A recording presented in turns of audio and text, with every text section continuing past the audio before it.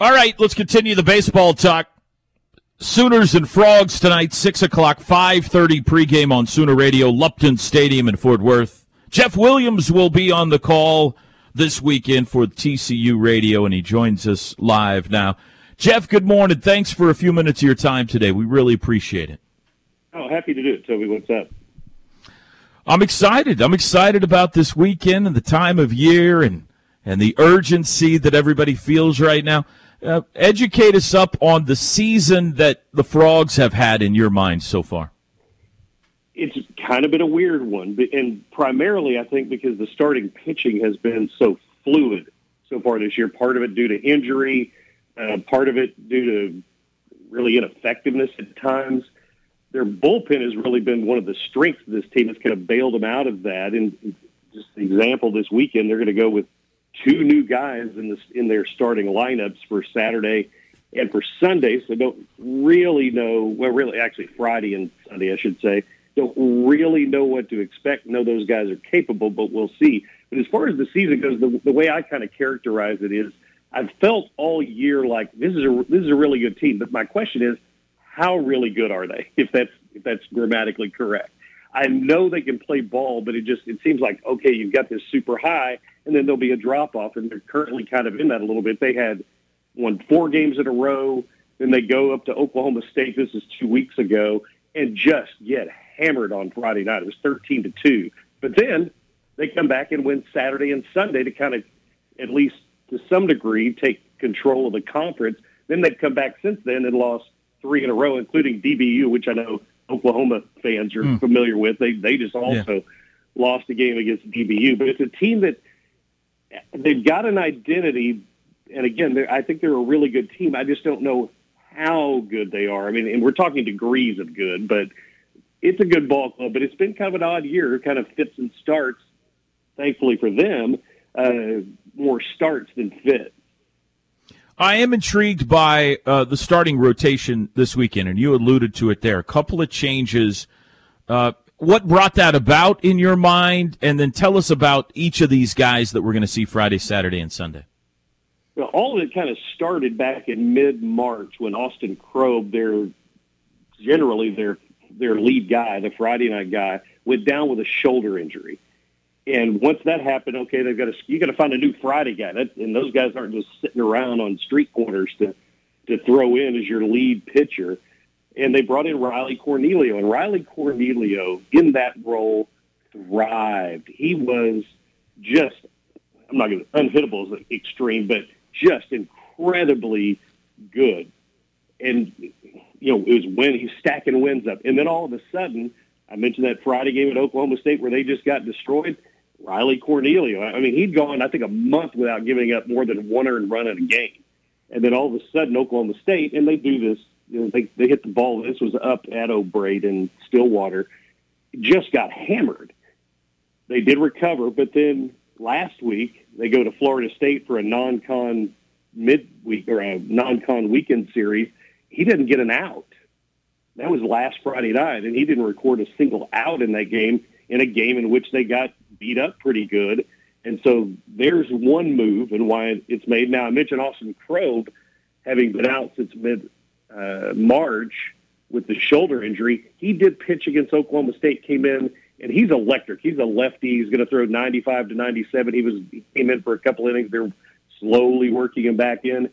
Pitched a couple innings last week against Florida State, did okay. He was really good, though, against Oklahoma State. So he's back in his normal role. Question is, how long will he go? Because they kind of babied him along here, rightfully so, because they want to make sure it doesn't recur. It's go time now. It's May.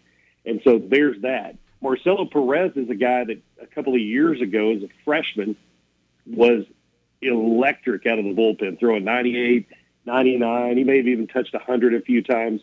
They have now put him in a starting role out of necessity, and he's been fantastic. And so he's the guy that's sticking right now. They also had a kid named Brett Walker who had been their Sunday guy. They've since pulled him, and now they're going to go with, and he'd been okay, but they have now moved Cademan Parker into that Sunday role against Cade Horton.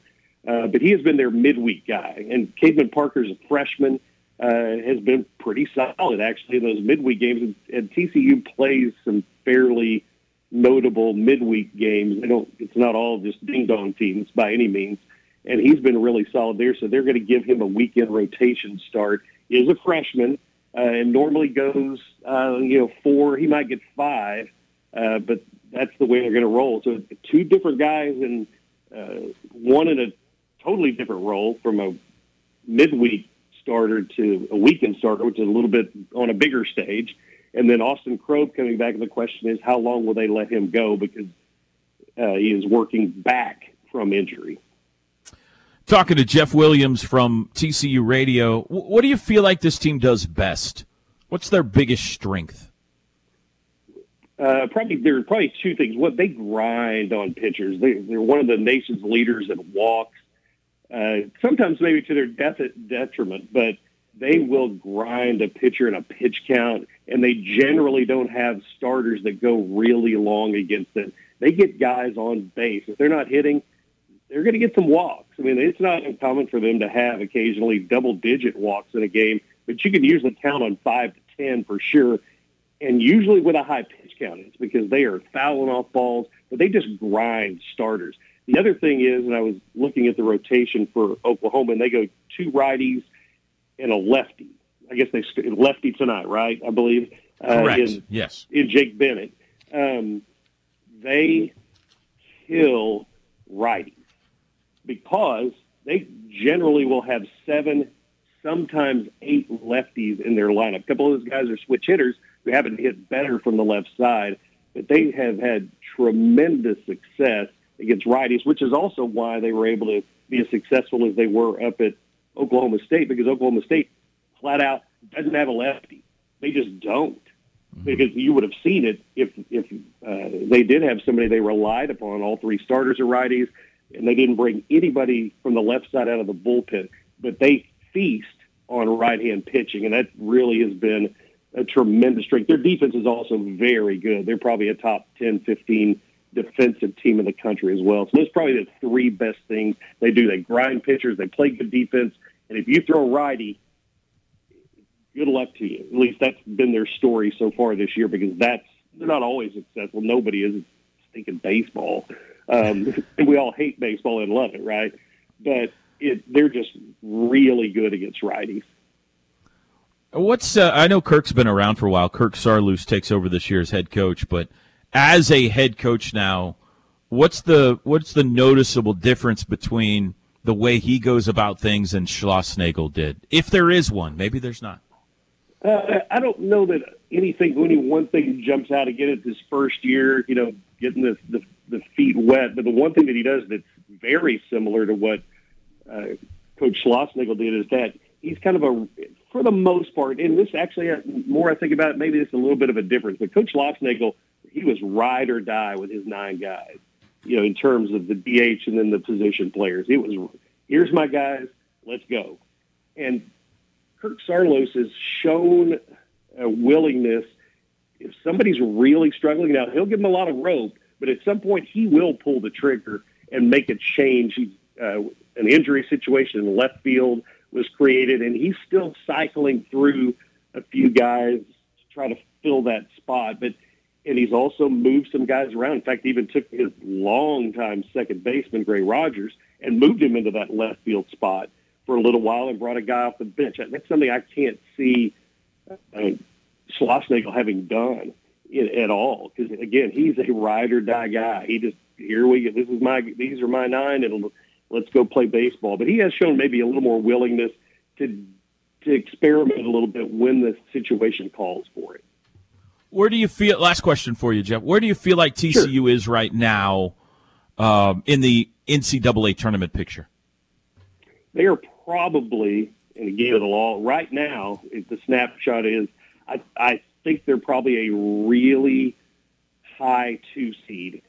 Maybe, I think hosting it right now is a tough spot just because of the couple of losses to Florida State last week. But with 2 series remaining, again, they're playing with a series in hand over a lot of folks because last week was their first non-conference weekend for the entire year. They've been playing straight through.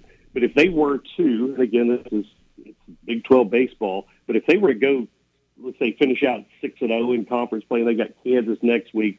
Obviously, this week's going to be a serious challenge because Oklahoma. I mean, I know they lost the midweek game to DBU, lost a couple in a row, but if they could finish 5 out of 6, they might be back in the conversation to host. It'd be an 8 probably, but they've got some work to do. But right now, I think there's probably a high 2 seed. If the tournament were to start today, they'd be a 2 seed. It's going to be a fun weekend. It's going to be a toasty weekend down in Fort Worth. I think we're looking at 90s on Saturday and Sunday in that outdoor upper deck radio booth there at Lupton Stadium. So I'm going to bring my tank top and sunscreen this weekend. Jeff, thank you so much. I look forward to – oh, go ahead. I'm sorry. No, I was going to say, generally you're okay in the shade up there. But I'll tell you this, while the outdoor conditions aren't ideal, it is the best seat in the house as long as you don't have somebody sitting right next to you that happens to be a huge – you got to strategically place that ambient sound microphone or you're getting a whole lot of woo bird right into the mic. So be careful of that because it'll be an electric atmosphere. It's always it's crazy there. I always make some pretty good friends in the upper deck when I'm there, so I look forward to that this weekend. You bet. Hey, Jeff, thank you very much. We'll see you tonight. You bet. Safe travels.